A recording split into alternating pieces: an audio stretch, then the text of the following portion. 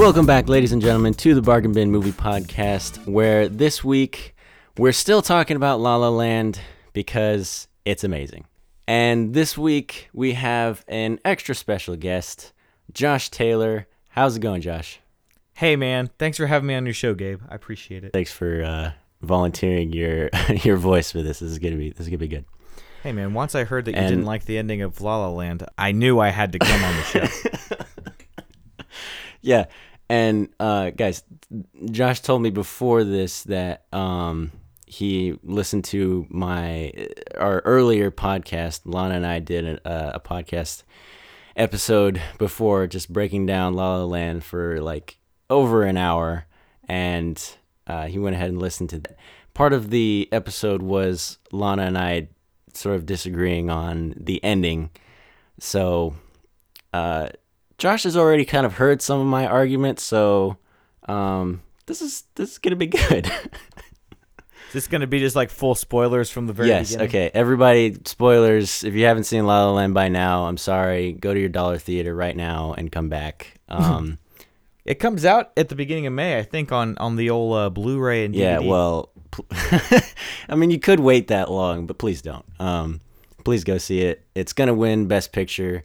Take that to the bank. Do you disagree? The most sure thing of all time. Oh yeah, dude, it got like 14 nominations. Like, that's ridiculous. The fact that it tied the high score for that just makes me mad, because now we're gonna have to wait so long for somebody to break it.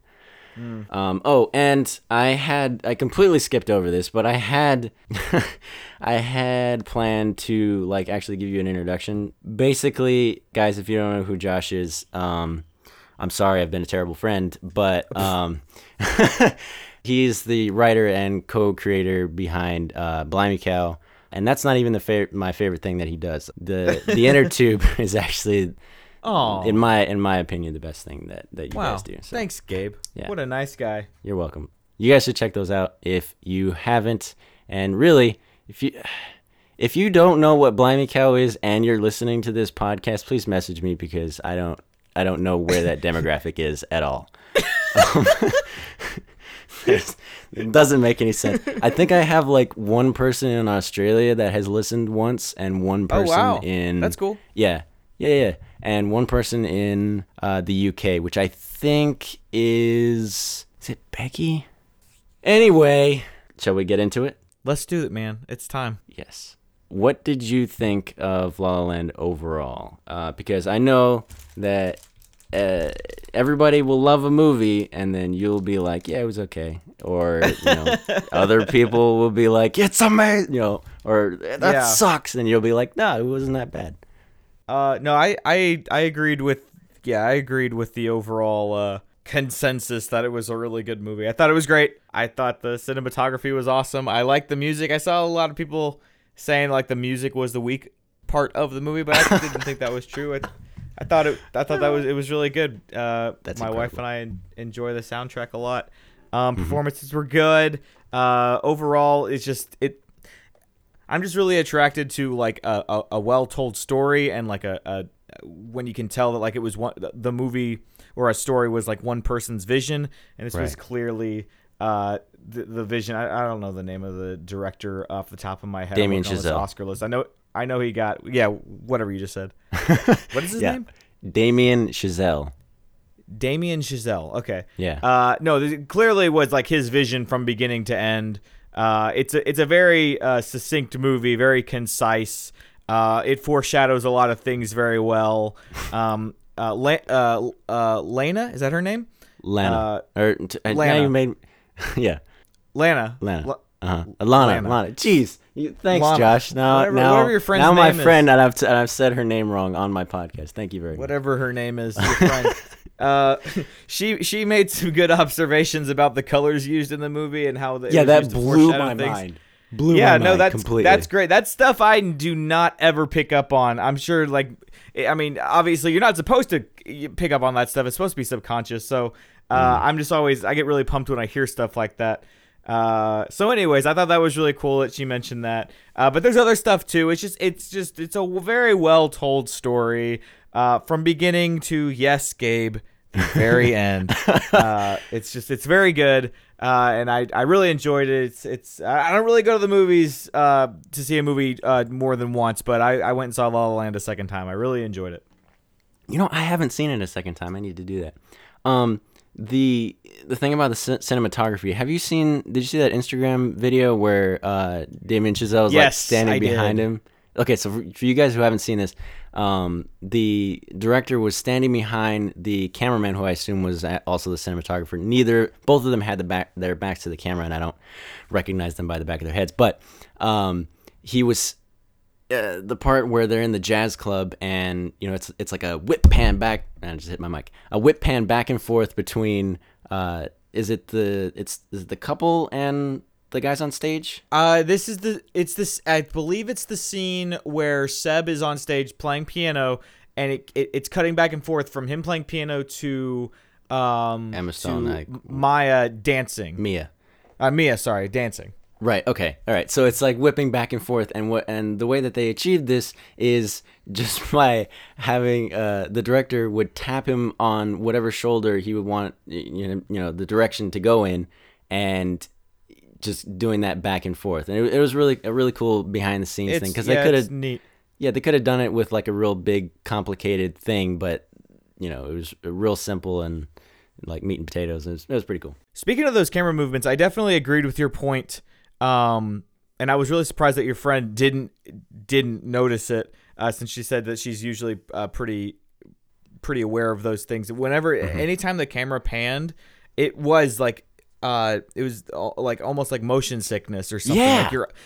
Like because everything got smeared looking. Yeah. It was blurry, and your eyes didn't have anywhere to focus, and so it was okay for like short little periods of time, but for extended periods it was really bad. And the fact that it kept happening made you less able to cope with it. Yeah, and less forgiving even on the shorter times. Yeah, I mean the worst is definitely when it's in the pool and it's spinning around over and over again. But there's one part, I think, when they're in one of the clubs. I don't think that's the worst one. You don't think the pool is the worst one?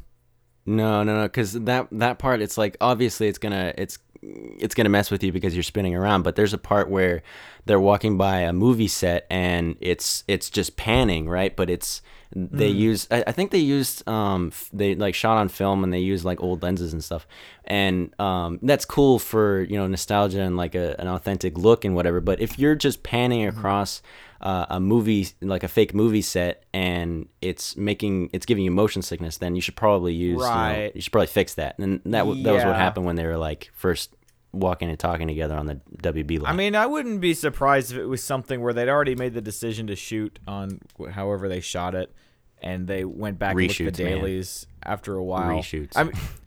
I don't know. I mean, this movie didn't have like a massive budget or anything. I mean, no, I didn't. I know they plan for reshoots for like really big movies, but probably for ones like this. I mean, there's stuff in that opening sequence, like little imperfections, in the first like dance sequence song. Specifically like at the very, very beginning, like the first girl that sings, she's not doing a great job of lip syncing. Okay.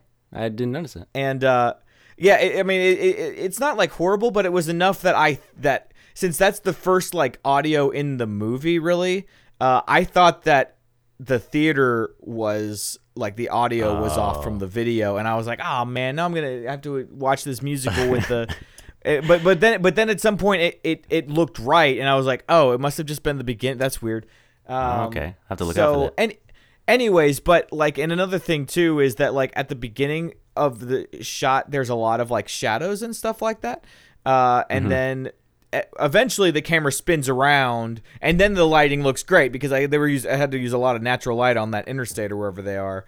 So anyways, but there's just like a lot of like little things where like you can tell like they only had so much time to like get these perfect shots or whatever. And once it was done, it was like done. So I wouldn't be surprised though if it was a thing where they started shooting scenes with these cameras or how whatever they did, and then at some point they started doing these more like panning shots and stuff, and they looked at the dailies, they're like, oh, that's a little distracting or a little hard to see, but it was too late. You know what I mean? Okay. I don't know though. Yeah. Maybe they just Maybe. decided they liked how it looked, but Yeah, maybe for the authenticity. What were you going to Maybe. say before I interrupted about the panning across the movie set? You're going to say something Oh, about... I was just thinking that one of the only times that I really remember it, other than the pool scene, I think there's a scene when Seb is in J. Jonah Jameson's club and it pans or something. Okay. But I'm not sure. There was some kind of bar pan at some point. Now it doesn't super matter, but yeah. Yeah, okay, gotcha. So there was a different one. All right, so, and then everybody kind of knows my thoughts on the whole movie. I did a whole thing on it, so go back. If you don't, go back and listen to that episode. Oh, I had a question for you before we kind of hop all the way into this. Okay. You mentioned a few times in the review of it that you did a few podcast episodes ago, you were saying that you liked it a lot, but you heard, I think you said her name was Grace something or other, and I was wondering, is that the girl from Beyond the Trailer? Yes, okay. Okay. I really So should do like a whole thing on her, but yeah, what? Sorry? Well, I was gonna say, so you heard her thoughts on the movie, and I guess I don't know what she said, so I wanted to ask you, like, what did she say? Because it sounded like you were saying that she didn't like the way the movie ended, and she had like a specific critique of it. I don't know if it's a real specific critique. It's because she completely disagrees, or I completely disagree with her, I should say, on politics and how movies should be made and how politics sort of plays into that. She's like very feminist, and like also there's a little bit of like a SJW type agenda kind of going on there. And yeah, and she brings that into her movie reviews, and it drives me insane.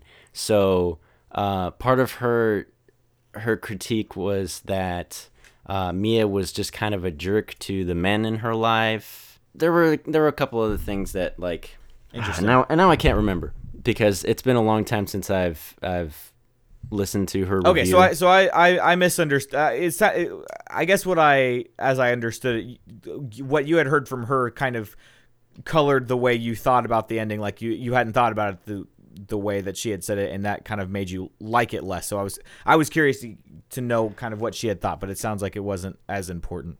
Yeah, no, that's not going to help you. I don't know if it really colored my opinion of it, because I listened to her thing afterwards. Like I started listening to it beforehand, and I was like, oh, spoilers. Okay, not listening to it, and then I came back to it afterwards, and all of her points were kind of either not super strong as far as a story standpoint came, or they came completely from her political views. So yeah, interesting. I'll have to go check it out. Yeah, you should. If I had listened to it recently, or if I had listened to my own thoughts on it recently, I would have more to say, but I don't remember right now. Cool. It's all good. All right. So before you completely demolish my points, I just want to reiterate because I all right, I won't get into that. I'm not going to help you. I do have like two comparisons that I feel help to illustrate my point, my problem with the ending. Okay. First of all, have you seen both Man of Steel and Civil War? Yes. Okay, good. So in Man of Steel, there's this whole fight between Superman and Zod, and it goes on for, a good 20 minutes. It feels, because it's Zack Snyder and he likes to make super long movies, I think it felt more like 30 minutes. Yeah. And in the beginning of the fight, and this is where I will concede to the other point. In the beginning of the fight, Zod says that it's either you or me. I'm going to kill you or you're going to kill me. And if you don't kill me, I'm going to kill everyone that you love and then, murder the entire human race and start a new Krypton. So, but that was in the beginning of the fight. Then you have 30 minutes of punching each other, and you kind of forget about that. So by the end of the fight, Superman, spoilers for Man of Steel, if you haven't seen it, go see it. If he at the end of the fight, he has Zod in a headlock, and the way that they try to force Superman to kill Zod, even though they've already set up the fact that if Superman doesn't kill Zod, Zod will kill everyone. Despite that, they go back and they feel like they have to, well, I guess Zack Snyder felt like he had to give us another reason that Superman had to kill Zod. And that was, Zod slowly heat visioning the wall and, going up to the family that was sitting there cowering instead of running, and that he was going to kill them. And so Superman snapped his neck. But he could have covered Zod's eyes, because Superman, the heat vision can't get through Superman's hand. He could have flown up into space. He could have turned his head another way. Gone sideways, backwards, up, down, left, right. Doesn't matter. Yeah. He could have done so many things. So they didn't successfully paint him into a corner with that. And they didn't use their already, established point. So you're saying that they set up the stakes early, and then. Thank you for stopping me. I was getting out of steam there. Oh yeah, I know you're getting really upset. So you're saying that they set up the stakes early in the fight, but because the fight goes on for so long, they have to reestablish some reason that Superman would actually end this guy's life. And so they do that in a way that isn't really believable, because there's a lot of other options other than him snapping this guy's neck. Exactly. Okay. I almost made a video, there's so many videos that I almost made, but I almost did a whole thing on I would be a better Superman than Superman if I had Superman's powers, and so would you. Anybody could be a better Superman than this Superman. He's so stupid. Yeah.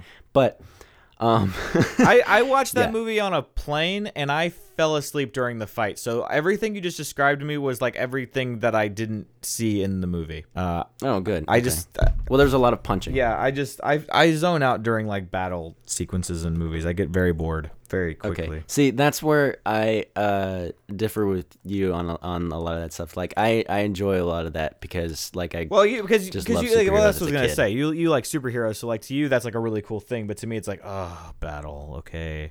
Whereas I'm not as into superheroes, so I'm more interested in what makes them tick or whatever, and so that the story elements of it are more interesting to me. But I totally get Did that.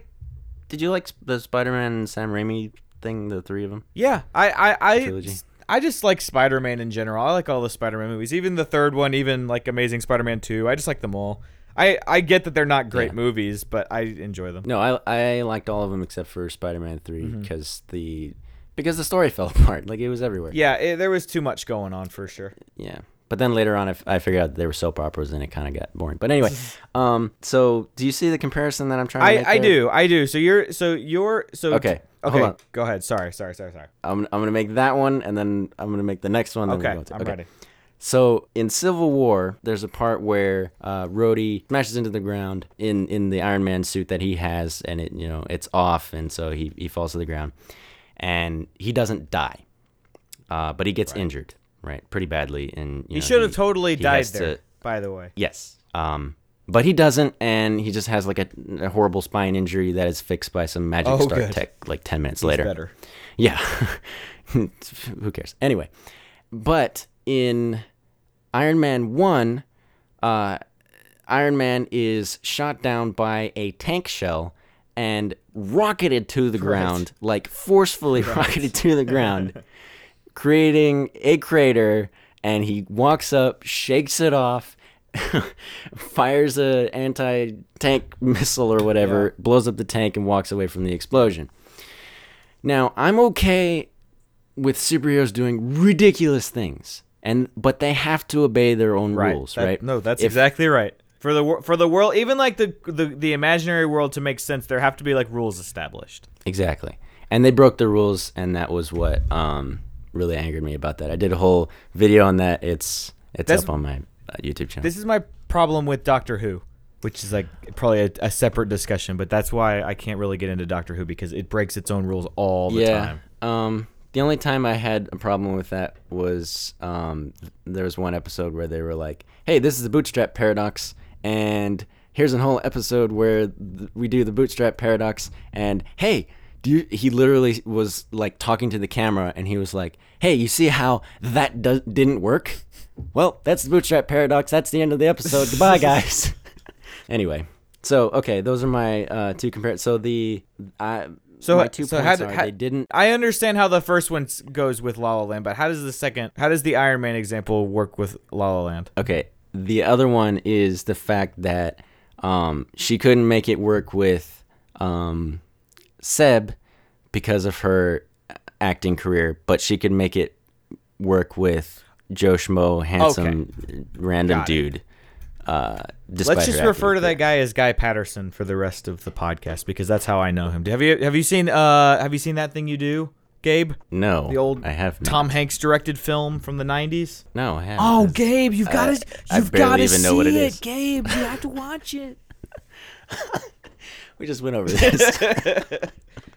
He's like that guy that plays her wife, her husband, is the main character in this movie called That Thing You Do that Tom Hanks wrote and directed in like 1996 or something. I love how we're gonna call him Guy and he's just a random dude in La La Land. So that's good. I like it. All right. Yep. So, she makes it work with Guy and so to you the logic doesn't make sense. To you they set up stakes and then they didn't play by their own rules almost. Mm-hmm.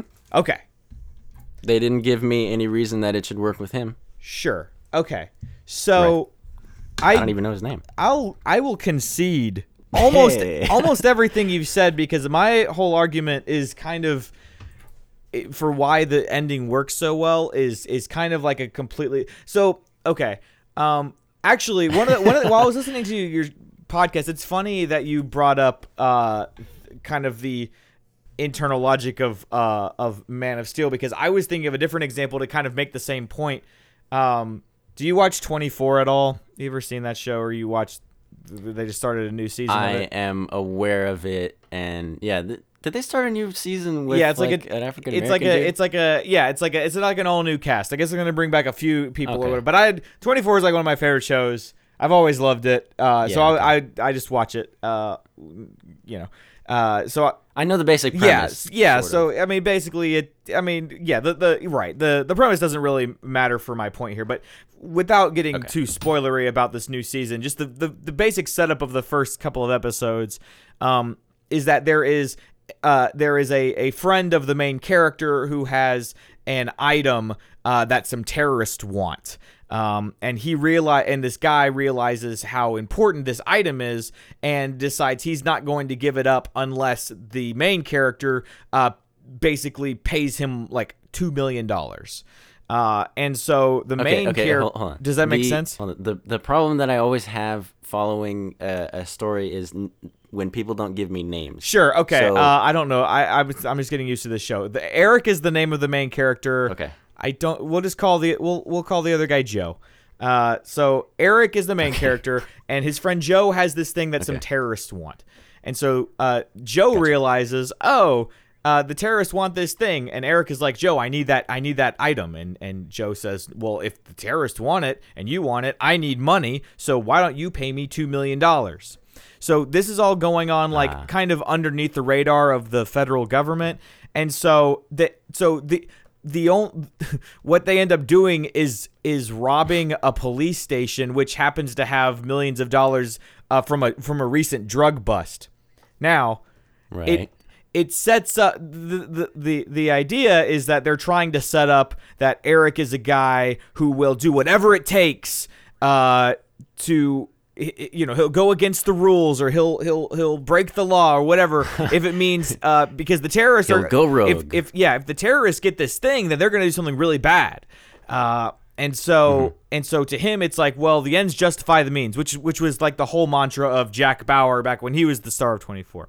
But it was a really lazy way of setting up those stakes, and that's why 24 was always so good, because you would watch Jack Bauer do these terrible things, and you would be so like manipulated by it, because you're like, yeah, I mean, he has to torture that guy. He had to chop that guy's head off. Like, he had no other option. Right. That was the only But way he to did. save everybody. But this show kind of was a little bit more lazy, and when like this guy, his friend Joe, we'll call him again. He's kind of like not Right. in his right mind. So all he had to do was track him down, put a gun to his head, and say, "Look, just give us the thing, and we'll give you the $2 million. But you're not gonna hold us hostage that way or whatever." But instead, it Right. was like the first. That's exactly what I was going to Right. say. So it wasn't even that he had to go rob a place. It's just that as soon as he said, "I need the money," and the guy's like, "Well, I don't have that kind of money." "Well, you're gonna have to get it in 2 hours." He's like, "What am I gonna do?" And then someone's like, "Well, there was a drug bust down at the police station. We could go take that money," and that's what they went and did. And it was like, Oh my okay, gosh. I get what you're going for here, but it doesn't really make sense. Now, here's the thing. So it's the same Man of Steel. Right. So you're saying in La La Land, just to make sure I kind of completely understand your reasoning. You're saying you get kind of like the point of what they were going for, but you don't think the Yes. internal logic makes sense. Yeah, exactly. I know the gut punch and the reality that they're going for, but they didn't set up. They knew their ending before they knew how they were going to get Okay. All right. So that's all good. Uh-huh. I can buy that. Here's kind of my interpretation of how the ending kind of worked out, like what happened. And then I'll kind of backtrack from there, because I do think the movie sets up that they're not good for each other. Like that's kind of I think that if you saw the movie again, you wouldn't have as much of a problem with the ending, because they do kind of set up, and I'll share a few of the things that I've noticed. At least I'm sure there's more, but my interpretation of kind of what leads up to the ending is that she goes overseas, she stars in this movie. Maybe this guy that she's with, Guy Patterson, maybe he's like a producer, or he's somebody that was involved in this movie. Maybe they sleep together one night, or and she gets pregnant. Maybe she well, I guess the baby is younger. No, okay, that doesn't make sense. Forget I said that. But so How old is the kid? well, the kid can't be any older than like 2. So the baby would have come along. She would have gotten pregnant like a little over 2 years at least after the conclusion of like the third act of the movie, before the epilogue starts. Okay. But so maybe she meets this guy while she's overseas. He's some exec or something like that. And maybe they fall in love because they have common interests. Something that Jazz. Mia and Seb don't really have, other than like a passion for like doing things. Right. But wait, it's jazz though. The common interest that we see between the two of them is jazz, and that's the same thing that Mia and Seb have. Mia got it halfway through the movie, but it's still an interest that she okay. has. So you're saying that Guy Patterson and Mia, like they show they have this common interest of enjoying jazz music together.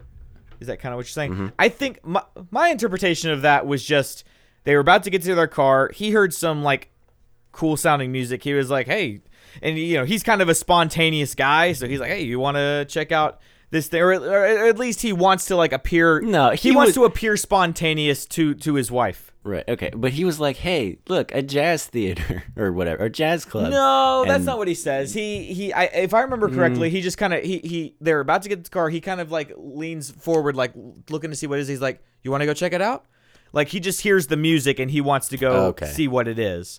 Okay, I'll go with you since you've seen it more than once. But I'm not saying that you're wrong about that. You could be right. I'm just saying it's definitely that's not like the strong implication. It's more I kind of interpret it as like he's trying to like kind of be spontaneous or whatever. Like she's kind of spontaneous. He kind of wants to be spontaneous because that's what she wants. Because they even set that up a little bit. Because. Yeah, they do. Because when they're on the interstate and there's traffic, she's like, "You want to just get off here and eat?" and he's like, "Oh, okay, we can do that." Like, so she's this one who's being spontaneous first, and then he in turn does something spontaneous for her. Oh, okay. See, I was seeing that as he's being very like supportive and like a doting husband type of thing. Gotcha. I mean, it could be a thing too where like she has a love for jazz that she hasn't really explained where it comes from, and he hears jazz music and he's like, "Hey, do you want to go check it out?" But even then, like that supports your line of thinking, but it can also work for mine as well. That he's kind of just like, "Hey, I'm just gonna be spontaneous for you here." Right. So we're doing a lot of headcanon here. I'm not sure if this really counts. No. So helping my either. Understanding of kind of what happened is they fall in love like while she's still overseas. To the point where when they get back into the States, she almost feels like guilty that like she like so quickly like got caught up in this Hollywood life and immediately fell in love with somebody. Maybe she feels like guilty or embarrassed by it. Like, oh, now I'm the typical cliche. I fell in love with one of my superiors or whatever. Doesn't call Seb. Seb sees that she's with somebody and is like, oh, okay. And that's about as long as that's about as far as it goes. Then she gets married when they get back, and at that point he's like, all right, well that door is shut forever, and he just goes about saving up his money to get his jazz bar started, and so that's kind of the whole setup, and so that's why. I'm sorry, I'll go ahead and say what you were gonna say. Yeah. The meeting between the two of them, is that just one or two? Are you headcanoning an extra one? Adding an extra one to your headcanon? Wait. It sounded like you said that she came back in between and then saw him again at the epilogue. No, I'm sorry. No, I'm saying that she comes back to the States and gets married. And at that point, Seb, who would have seen this in the news, right? Like, even if he wasn't following her on social media or whatever, if she's become a popular actress, her getting married would have been in the news. Well, okay. See, the people at like the Warner Brothers lot would have been, they're more into the industry than people outside of the Warner Brothers lot. So everybody, knowing who you are at the Starbucks on the Warner Brothers lot is not the same thing. But okay, so when Seb is walking into the club in the epilogue, Mia is on a big poster on the wall. Like, she's become a big actress. That's kind of the visual implication or whatever. And so she's become a big actress. So the idea is that Mia doesn't know that she's about to see Seb, and maybe she doesn't even know what Seb is doing, but Seb definitely knows what Mia is up to. And so in that scene, when Mia sits down next to Guy, and they kind of both, like, he starts to play their song and they both kind of play out like what would have happened. I think it's supposed to, Kelly and I kind of had a debate about this, but I think it's mostly supposed to be like from her perspective. Like, she's imagining what would have happened if they had stayed together. Oh yeah, totally. I got it completely. I interpret it completely as her what if scenario. Yeah, exactly. Okay, so and she's the one who has to run through that because she's the one who thinks maybe she missed out by marrying this other guy. And so what she realizes in that sequence is that, oh, you know what? If I had gotten the guy that I was first in love with, he wouldn't have gotten what his first love was, which was this jazz club. And so, and I think your friend even mentioned like he was wearing like a different suit and stuff like that. I didn't catch that, but I thought he had gone back to his original wardrobe. Yeah. So there you go. I didn't catch that, but I'll have to watch for that next time. That's definitely more telling as well. But so that's why when she leaves the club and they look at each other, she's waiting for him to smile first because she thinks she's the one who's wronged him. And so when he smiles, that's like his way of letting her know, like, hey, we're all good. Like, we both got what we wanted. You got your career. I got my club. Everything's great. And so once he smiles at her, or he kind of like gives her this like really, really small like crack of a smile. And then that makes her smile. And then him seeing her happy makes him happy. And then he smiles really big. Right. And so Yeah. and so that's kind of how I interpret it. I totally get the idea that, well, he could have called. Why would she have just so quickly betrayed him and done all these things? But I would argue that the movie kind of sets up from the very beginning that these two are not meant to be together. In fact, that like they're bad for each other. Which is why the point of the movie is that they were good for each other for a season of life, so that they could both get each other to where they needed to be. But then at a certain point, once they had helped each other grow, then they had to break apart. Yeah. And I mean, there's like even the first song, like the first couple of lines of the song is that the woman in the car talking about how she had like a guy that she was in love with, but she had to break it off because she wanted to go be a Hollywood star. I knew you were going to bring that up. That's like the easiest point to make. Yeah. Yeah, exactly. There's other ones too, like there's one part, I think it's at the beginning of the summer sequence, when he picks her up. And maybe this wasn't meant to be this, but this is how I took it. He picks her up and they go driving down the road, and it kind of stays in this long like one take or whatever. And they go driving down the road, and then you hear her say, "Oh, it's a one-way street," and then they back up. So kind of just like this implication that they're heading down a road, like going the wrong direction, basically. That is some deep foreshadowing. I thought it was just a joke.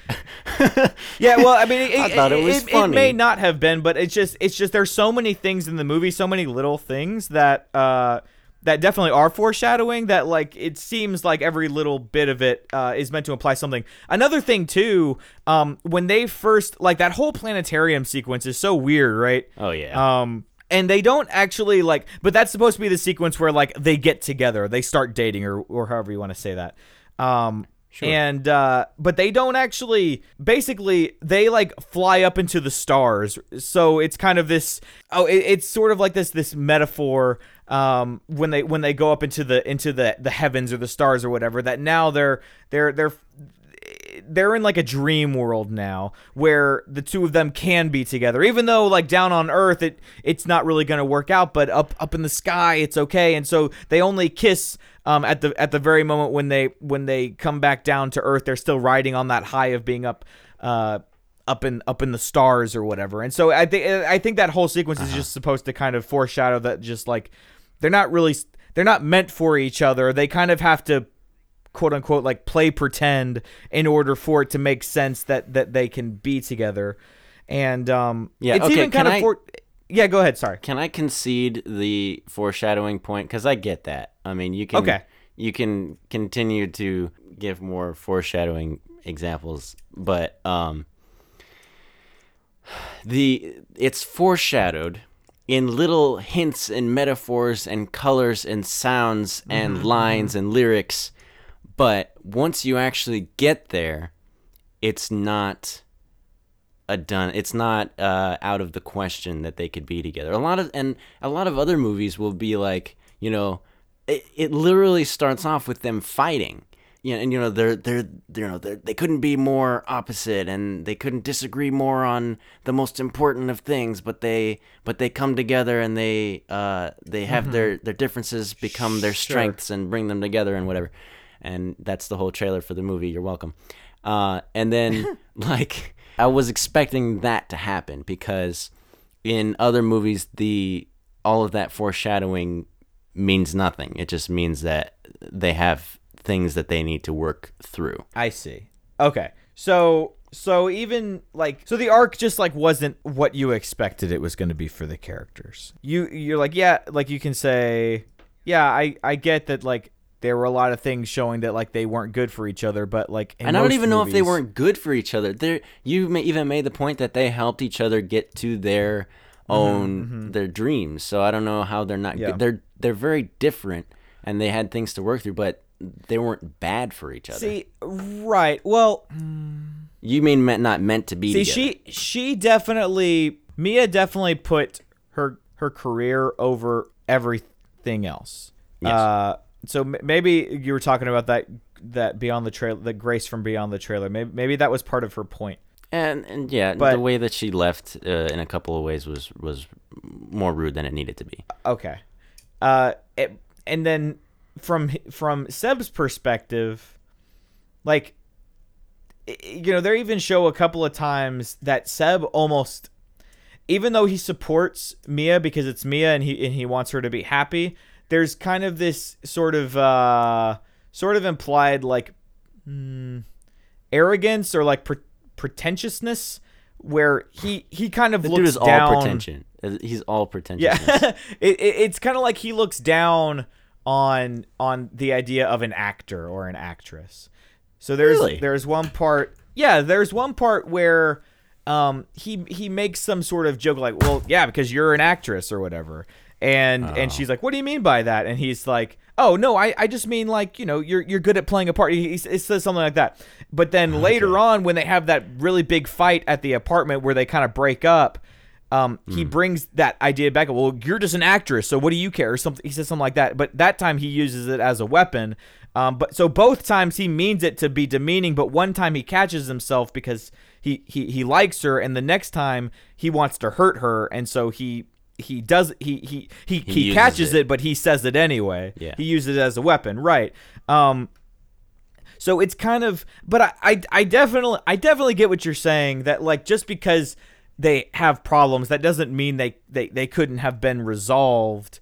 I think it really just comes down to like what the arc of the film was. Like not every time that two characters don't get that they aren't getting along, that doesn't mean that the arc has to be that eventually they fall in love. The arc can be how La La Land is, where it's like, hey, these two characters definitely are not long-term good for each other, but they're going to help each other get to where they need to be, and we're going to tell the story in somewhat of like a subversive way where you kind of are expecting they're going to get together, but then at the last second you're going to realize, oh, you know what?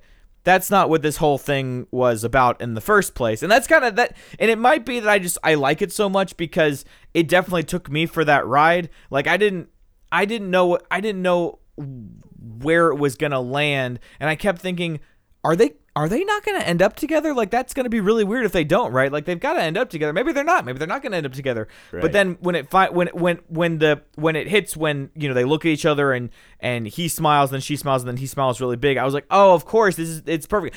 My favorite stories are the ones where they take me somewhere I wasn't expecting to go, and then I sort of realized, oh, but that, of course, that was the only place it could have gone, because that was what the whole story was sort of leading up to.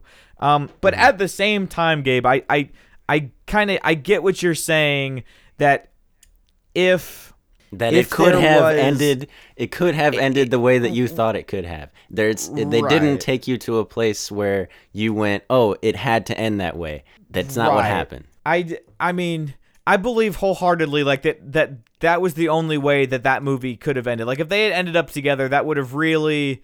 So then what? Okay, so let me ask you this, Gabe. Let me ask you a question now. If they end up together, what is the point of the movie? What does the point of the movie become if they just live happily ever after? Okay. I did tell Josh before this that I've been out all day going to job searching and doing interviews and stuff. So my mind is shot. All of these thoughts that I am very. I promised I wouldn't make you cry, Gabe. And I think you're about to start crying. The only reason I've done so well so far is because I have thought about this a lot, and now you're asking me to think new thoughts. So, now I have to be a better writer than Damien Chazelle or whoever the heck wrote it. Okay, so if Mia and Seb had ended up together, the point of the movie, I guess, would have been that this is a fantastical musical where it's a throwback to the old ye olde movies, the talkies of old. No one says that. And and so everything works out in the end because it's a bubbly, happy thing. I agree. Maybe I agree. That's the point of the movie. Basically, it just kind of becomes like a love letter to Hollywood and to musicals, and that's about the only impact it has. Yeah, and you're not only like, because I've said this before, that I was smiling through like 80% of the thing, and so if they had ended up together, I would have had the same huge smile through the end, probably, and not had this kind of bittersweet Ryan Gosling smile at the end. It would have made you happier at the end of the movie. It made you feel better. Sure, I would have been floating in the clouds with me and and Seb. Yeah. No, I mean, I think that's about right. I think that this way, having done it this way, where they don't end up together. I mean, I think if they did end up together, they would have had to have redone. There would have had to have been a lot of different things done differently all throughout the movie. But would there have been? Because, like I said, the way that, and I don't want to say even the way that I took it, the way that they set it up, those were all just problems that they would have had to work through. Right. Because there have been worse couples, less compatible couples in movies that have ended up together. Right. At least at the end, past the credits. Right. But I feel like the way it is now, the kind of the point of the movie is to say, like, hey, sometimes you let people go. Like, people are a part of your life for a period of time, and you have great memories with them. And then they choose their acting career over you. Right. They go there. You go your separate ways. Like, not every friendship, not every romance is forever. But in the alternate telling where they end up together, there's no greater point to the movie other than like the general, like, typical redemption. Like, hey, people can overcome their differences. I guess what I mean, but that's kind of like every romantic comedy ever. Okay, all right. I just remembered that I have ready. thought about this. I'm ready. All right, so say they, at the end of the fight, which wasn't this huge blowout fight that everybody thinks it was. What? It really wasn't. It wasn't. All right, we'll come back to that. Huge. There were some, like, serious barbs, but it wasn't that big. Anyway, they could have, at the end of that, like, resolved it within the same conversation. Now I've lost my train of thought. If they had resolved that's the thing, because they didn't resolve that fight, that was further proof that they were not compatible for each other. The fact that they could not see what, like, no. But what broke them up was they gave up on a park bench. They mutually gave up on each other. They gave up on the relationship. Did they not give up just without fighting on that park bench? I mean, in terms of, like, officially, that was kind of when they said, you know what, we'll just see what happens. But again, it's all just further proof just to see what happens. It was like, oh, we're gonna go follow our dreams instead of being together. No, I mean, they left it open ended. How many couples that you've seen have taken a break and then gotten back together? I know that's the point. That's the whole point. But that, I mean, they in the movie they do leave it open ended. Like, they say, so what are we doing? Like, who are we now or whatever? And Seb says something to the effect of, you got to go do your thing overseas. I've got to start setting up my club, and we'll see what happens. It was something like that. I don't remember the exact wording, but it wasn't, we're breaking up, this is over. Yeah, no, forever. Yeah, absolutely. Okay, so if maybe they just had to have an extra scene or something for my whole thing to work. How I would have done it, I guess, since you asked how I would improve the ending, is have them, try to either wait for each other for those 5 years or have a relationship over that. Because, okay, they achieved their dreams within 5 years, which is in keeping with the fantastical nature of the movie, but not with the realistic ending that they chose to go with. that's an amazing feat. I mean, think about most of the actors that are like really prominent right now. Like they starred in a few movies, and then like they had one big breakout movie, and it normally only takes like between like 3 to normally 5 or 6 or 7 years for that to happen. So it's you listen to like NF, right? You listen to NF, right? NF.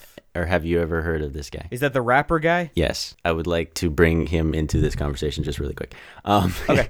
The one line that he has is, and I'm not gonna know it from verbatim, but basically that whenever you see a rapper or singer and you go, "Oh, that guy's new. He's really been working on, and he's been in the scene for years." Right, so, but I agree, but Mia has been in the scene for a long time too. Like just because she hasn't landed a role, she's been like going to auditions, and she's been trying to make things happen for a long time. Like she's been putting in her dues, trying to make things happen. She's been in LA so for she not gets that her, long.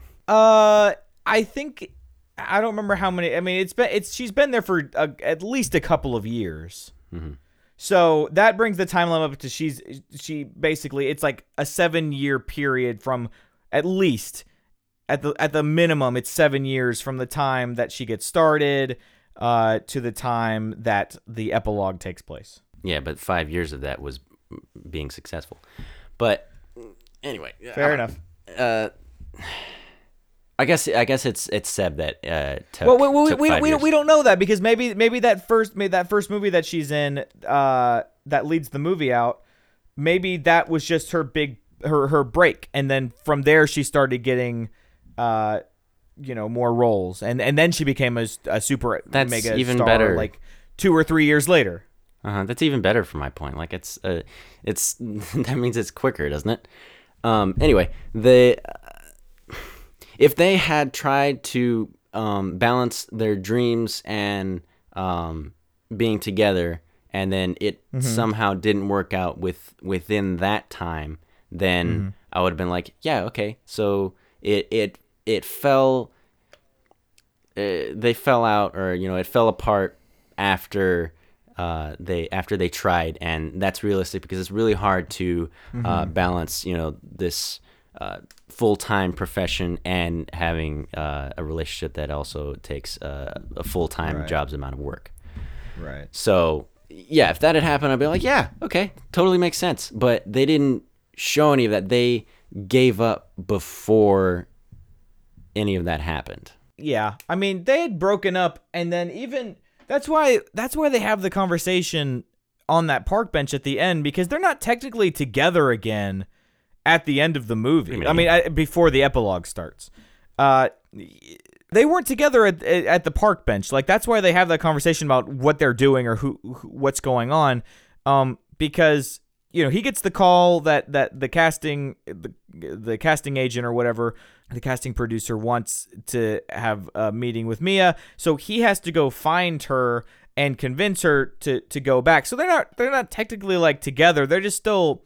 I guess they're kind of realizing, oh, well, we're still friends even if we're not technically dating or whatnot. And so that's why at the very end they kind of have this really heartbreaking conversation of saying like, well, are we together or what? Because they're very much together. I don't know because it's the night at each other's places of sleeping. You don't know that. They don't show that. That sentence got away from me. No, they were like together in bed, holding each other in like the evening. No, in movie language. That's before her audition. That's all that happens before the fight.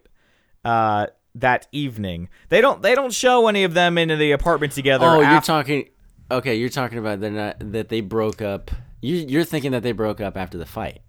Yeah, that's when they break up. Okay. They're never together again after that fight. Okay. So at the point where they're at the park bench, they're kind of talking through like their romantic feelings, and they're like, well, clearly, definitely, Mia's like, basically like without saying this, she's like, clearly you still have helped me get to this point, and there's still like this spark between us, or however you want to say it. But at the same time, now I'm leaving for months, and you're still on tour. Like he's still touring around.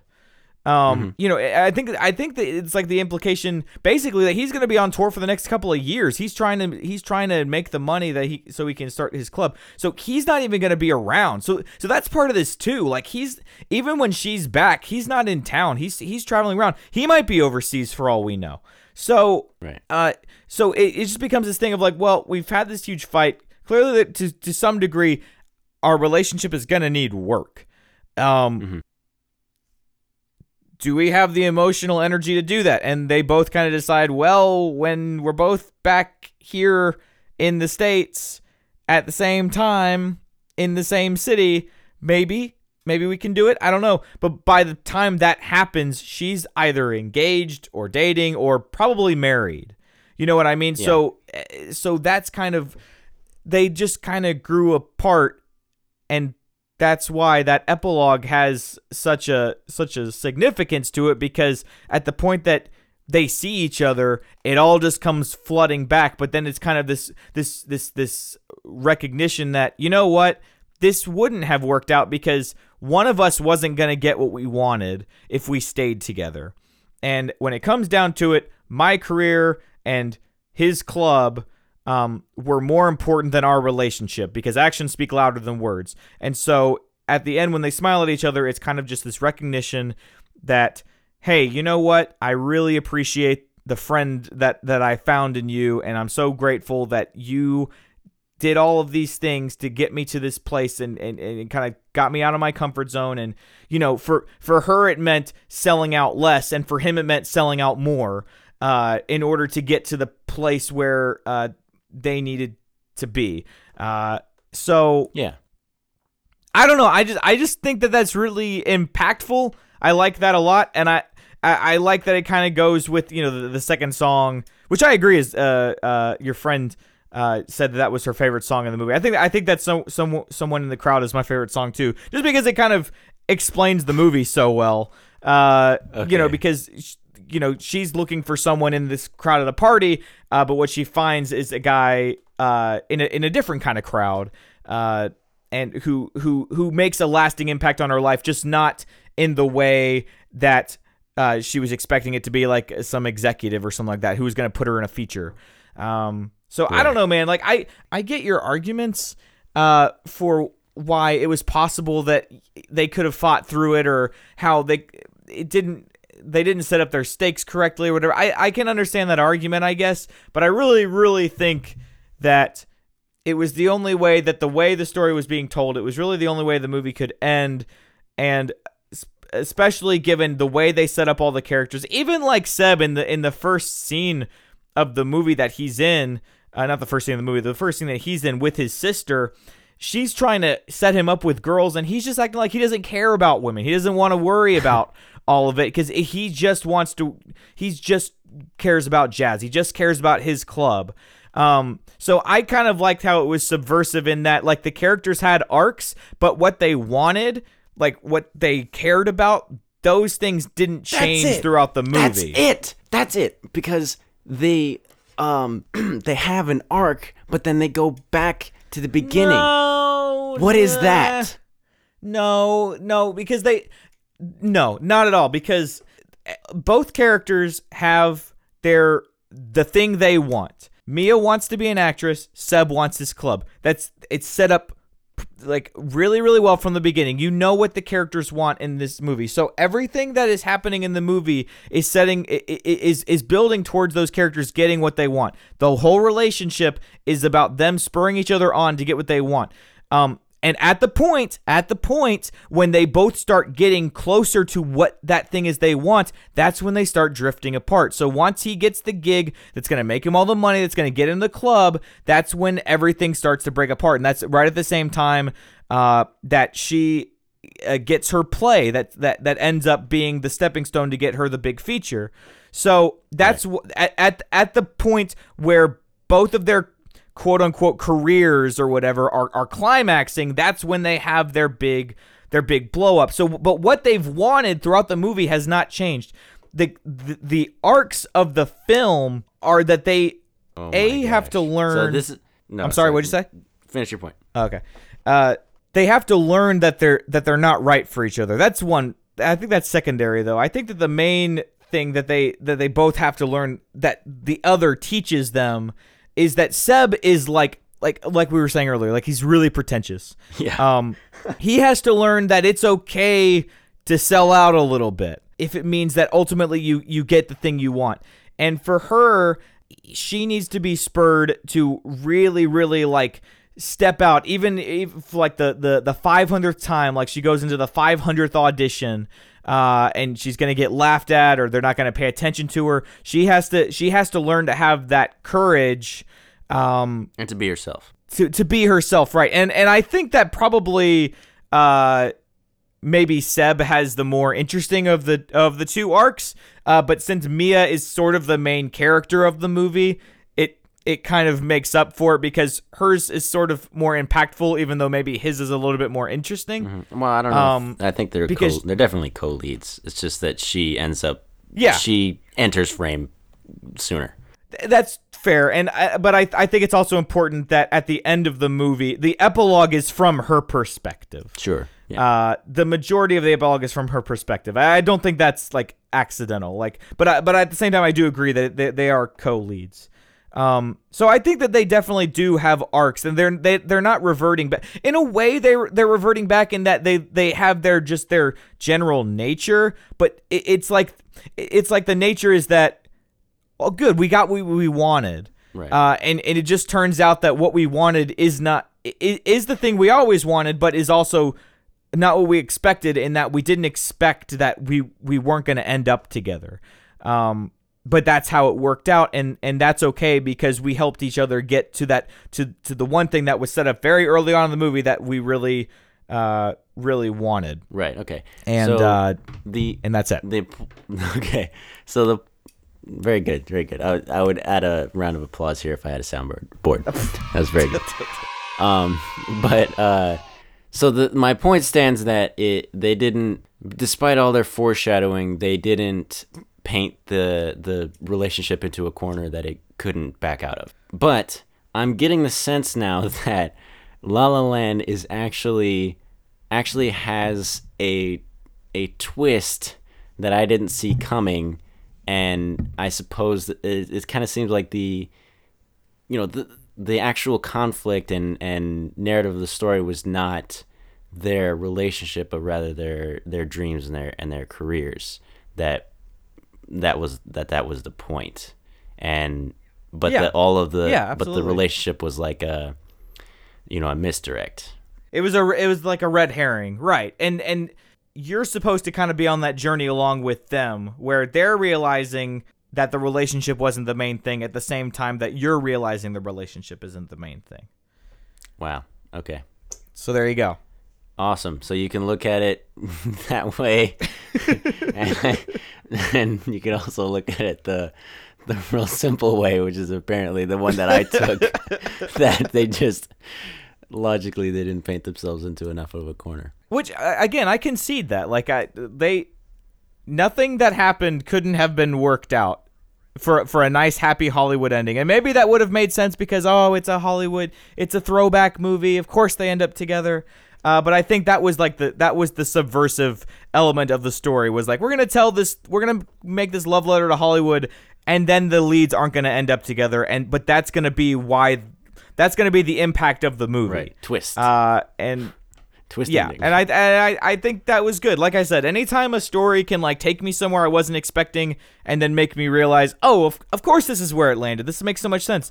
That's really cool, because a lot of times you see movies and you're running through the story beats and you're like, okay, and then this thing is going to happen, and this thing is going to happen. Mm-hmm. So it's fun to really get kind of taken for a ride. Even, like you were saying, you didn't super like the ending of the movie, but you still love the movie. Oh, yeah. So even if, you don't like where it ultimately ended up, a good first and second act don't necessarily get ruined because the third act is not what you wanted it to be. And I would say that's... I'm totally watching this movie with my heart and not my head while I'm actually watching it. Like, you're such a romantic, Gabe. You just want everyone to be happy and together. I really am. That's all I want in life. Okay, and then just I suppose the last point that I want to bring up as sort of an aside, because we've reached our conclusions here, but the part where I just want to point out that the part where she goes into the audition and which, by the way, most people think that's the best song. My favorite is the City of Stars, because I can sing it and I like the whistling. City of Stars. Yeah, and I think I can actually play it on piano. Like, that's an actual thing that I can learn. Anyway, nice. Well done. Yeah, well, I'm getting there.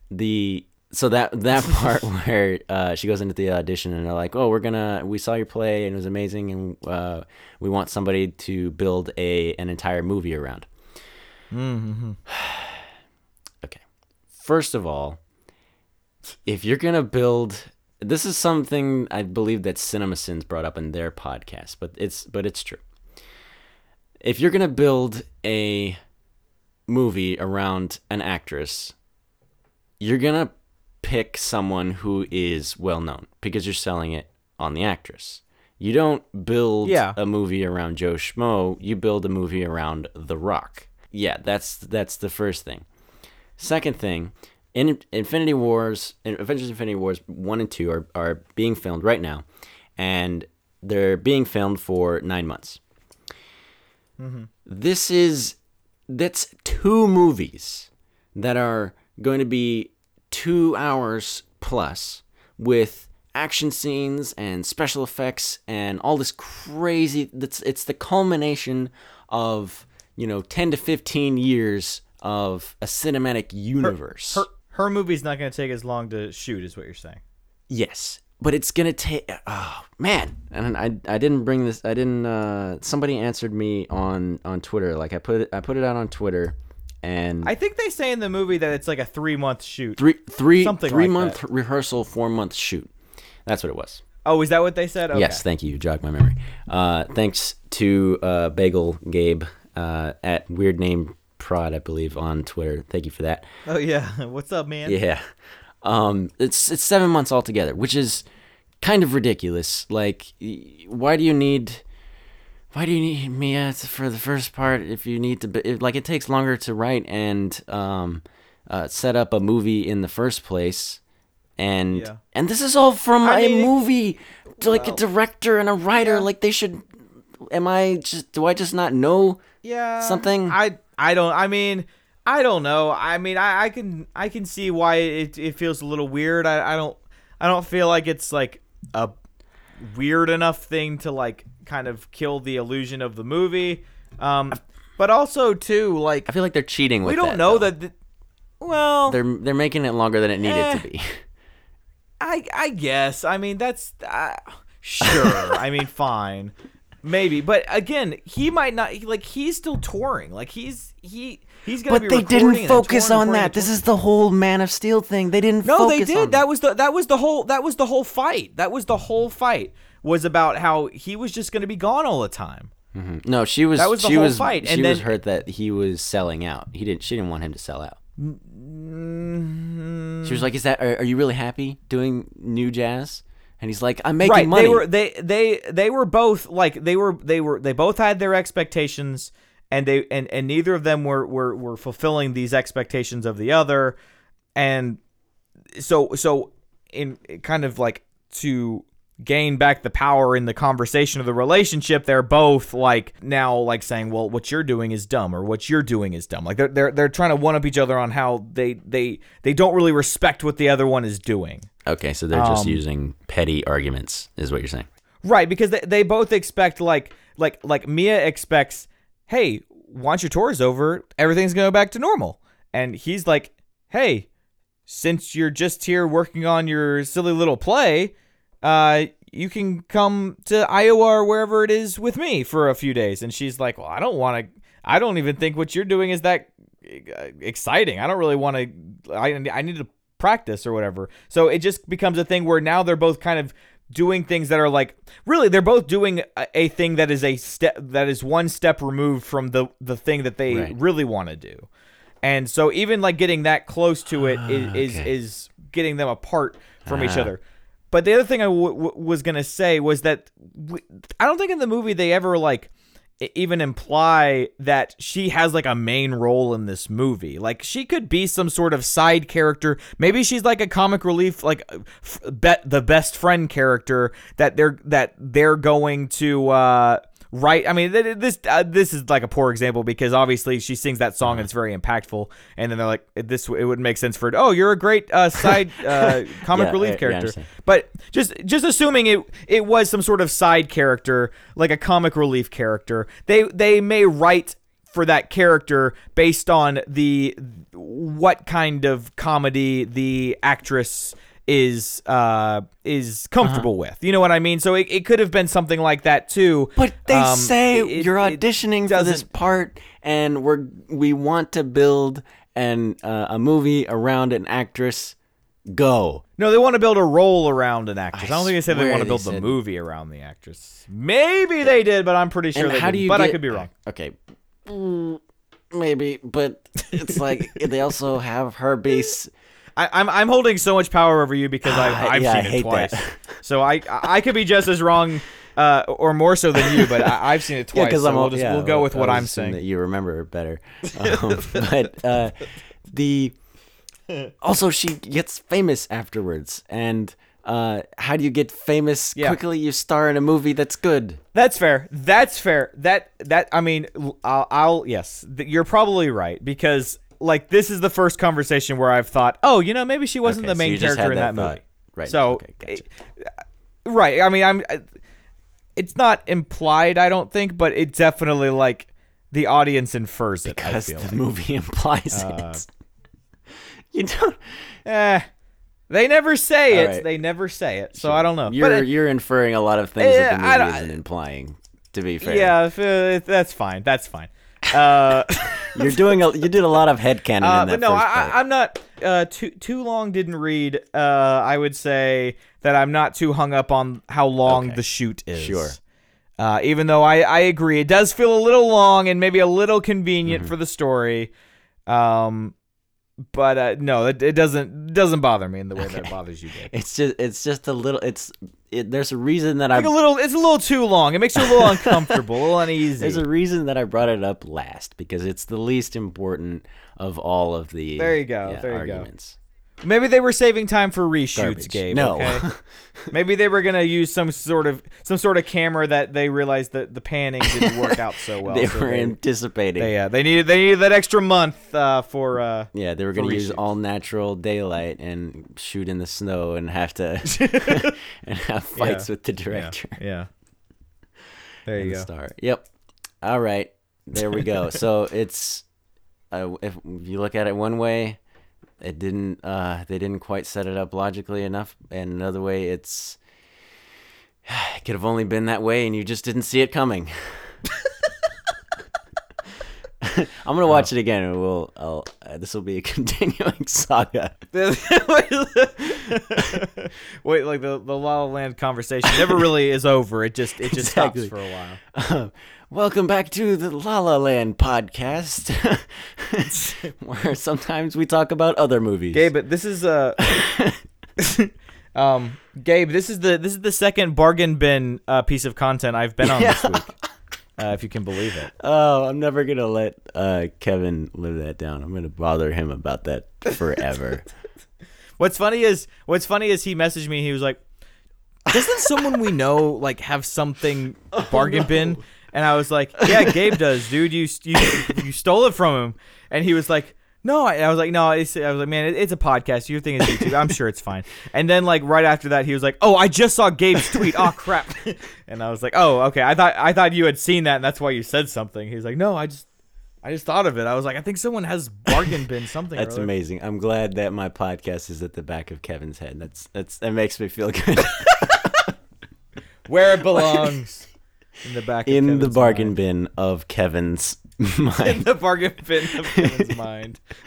Oh, I love it. Yeah, that's good. No, but it's fine. All right, this was a very productive conversation, Gabe. Absolutely. I have a whole new outlook on La La Land, and maybe I'll Maybe I'll like it even more. That's all I wanted. The second time. That's all I wanted. I was so mad at you listening to the podcast episode. Yeah, isn't it? I was like, he needs a new way of thinking about this. I thought. Isn't it nice when you can just guest on other people's podcasts and talk to them about why they're wrong? I know. I love it. I love it. The power. Like, really, what a rare privilege it was to like listen to a podcast episode, completely disagree with everything I heard, and then several hours later just get to go refute it all on the podcast. Yeah, you're welcome. You don't get that much. You don't get that very often. No, this was fun. I don't think I completely destroyed you or anything, Gabe. You made a lot of very good points. Thank you. It was very even, I would say. I think we both. It was a draw. It was a tie. Awesome. Those are the best kinds of fights. They're not. All right. So, if somehow other people don't know where to find you, where do they find you, Josh? Oh, plug something you can hit me small. up on Twitter at Dear Future Josh. At Dear Future Josh. That's my Twitter. Okay. And what's the other Hit me up thing there. that maybe people don't know about? I have a photo blog. I'm taking a picture every day this year. HeyJoshTaylor.com. Yes. Have you thought about changing your Twitter handle to that? I'm sure someone's mentioned it. No, I don't want to change my Twitter handle every time I change my website. Yeah, that. I'll just keep it. Yeah, you have a point. You have a point there. It'll probably change again. Yep. So there you go. You can find me at Gabe in the Box on Twitter. Bargain Bin Pod on Instagram and Twitter. Weigh in, please. Someone tweet something. No one tweets anything. Like, please interact with this show. yeah, please. It's that's something I have to work on, interaction, because it's a very. When I started the show, it was basically just me like shouting into the void, and it really should be a conversation, but we'll work on that. Dude, I still have so much trouble like getting like interaction on things other than just like my personal Twitter. Like if you start like a social media account for like a show you do or something, it's just hard. Mm-hmm. Yeah, people like to follow personalities, not like products or whatever. You know what I mean? Yeah, and then I feel like my friends will get like annoyed that we don't care about movies. Like, because a lot of my friends don't care about movies. It drives me insane. Anyway, that's the end of the show. Thank you guys for listening. Hit us up on Twitter and all that, and we will see you next week. Hopefully, sorry about the last 2 weeks that I haven't been doing anything. Goodbye.